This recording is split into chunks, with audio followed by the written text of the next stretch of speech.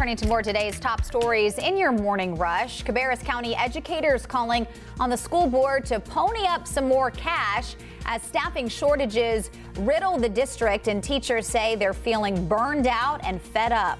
According to the district website, more than 300 positions are open. The Cabarrus Association of Educators says it wants a $4,000 bonus instead of the current $500 proposal.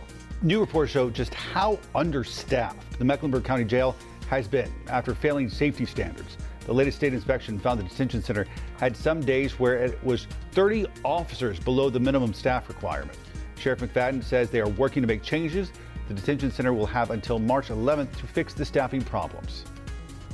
3 people are in jail this morning for allegedly operating a human sex trafficking operation in Cabarrus County.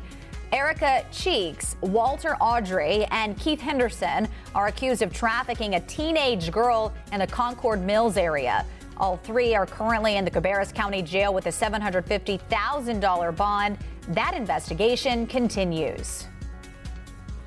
An 18-year-old Chester High School student was arrested this week after deputies say he brought 3 loaded guns to campus and pointed one of them at 2 students. Deputies say they got an anonymous tip that Gus Thomas had guns inside his pickup truck.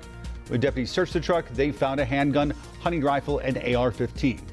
Thomas turned himself in to deputies on Wednesday and bonded out yesterday morning. The Department of Justice is extending the EPA's request for public comments on the new Indy plant to March 11th. It comes after the EPA proposed a $1.1 million penalty against the plant for high levels of foul-smelling hydrogen sulfide emissions. Since last year, homeowners nearby the plant have filed thousands of complaints against the paper mill's emissions. We have a link to submit a comment on WCNC.com.